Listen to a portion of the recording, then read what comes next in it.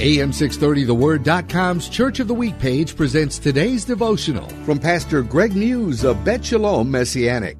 Shalom. What is the greatest commandment in the Bible? Yeshua. This is Jesus' name in Hebrew and means salvation. He was asked this, and his response was, love God with all your heart. This is found in Matthew 22 and Mark 12. There are 613 commandments in the Torah.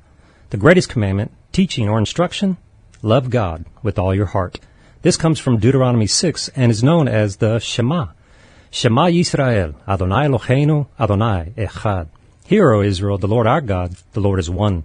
You shall love the Lord your God with all your heart, with all your soul, and with all your strength. When was the last time you told the Lord, I love you? Tell him now. Shalom. Hear Pastor Muse tell the story of our AM630 The Word Church of the Week, Shalom Messianic, this Saturday morning at 8 on AM630 The Word.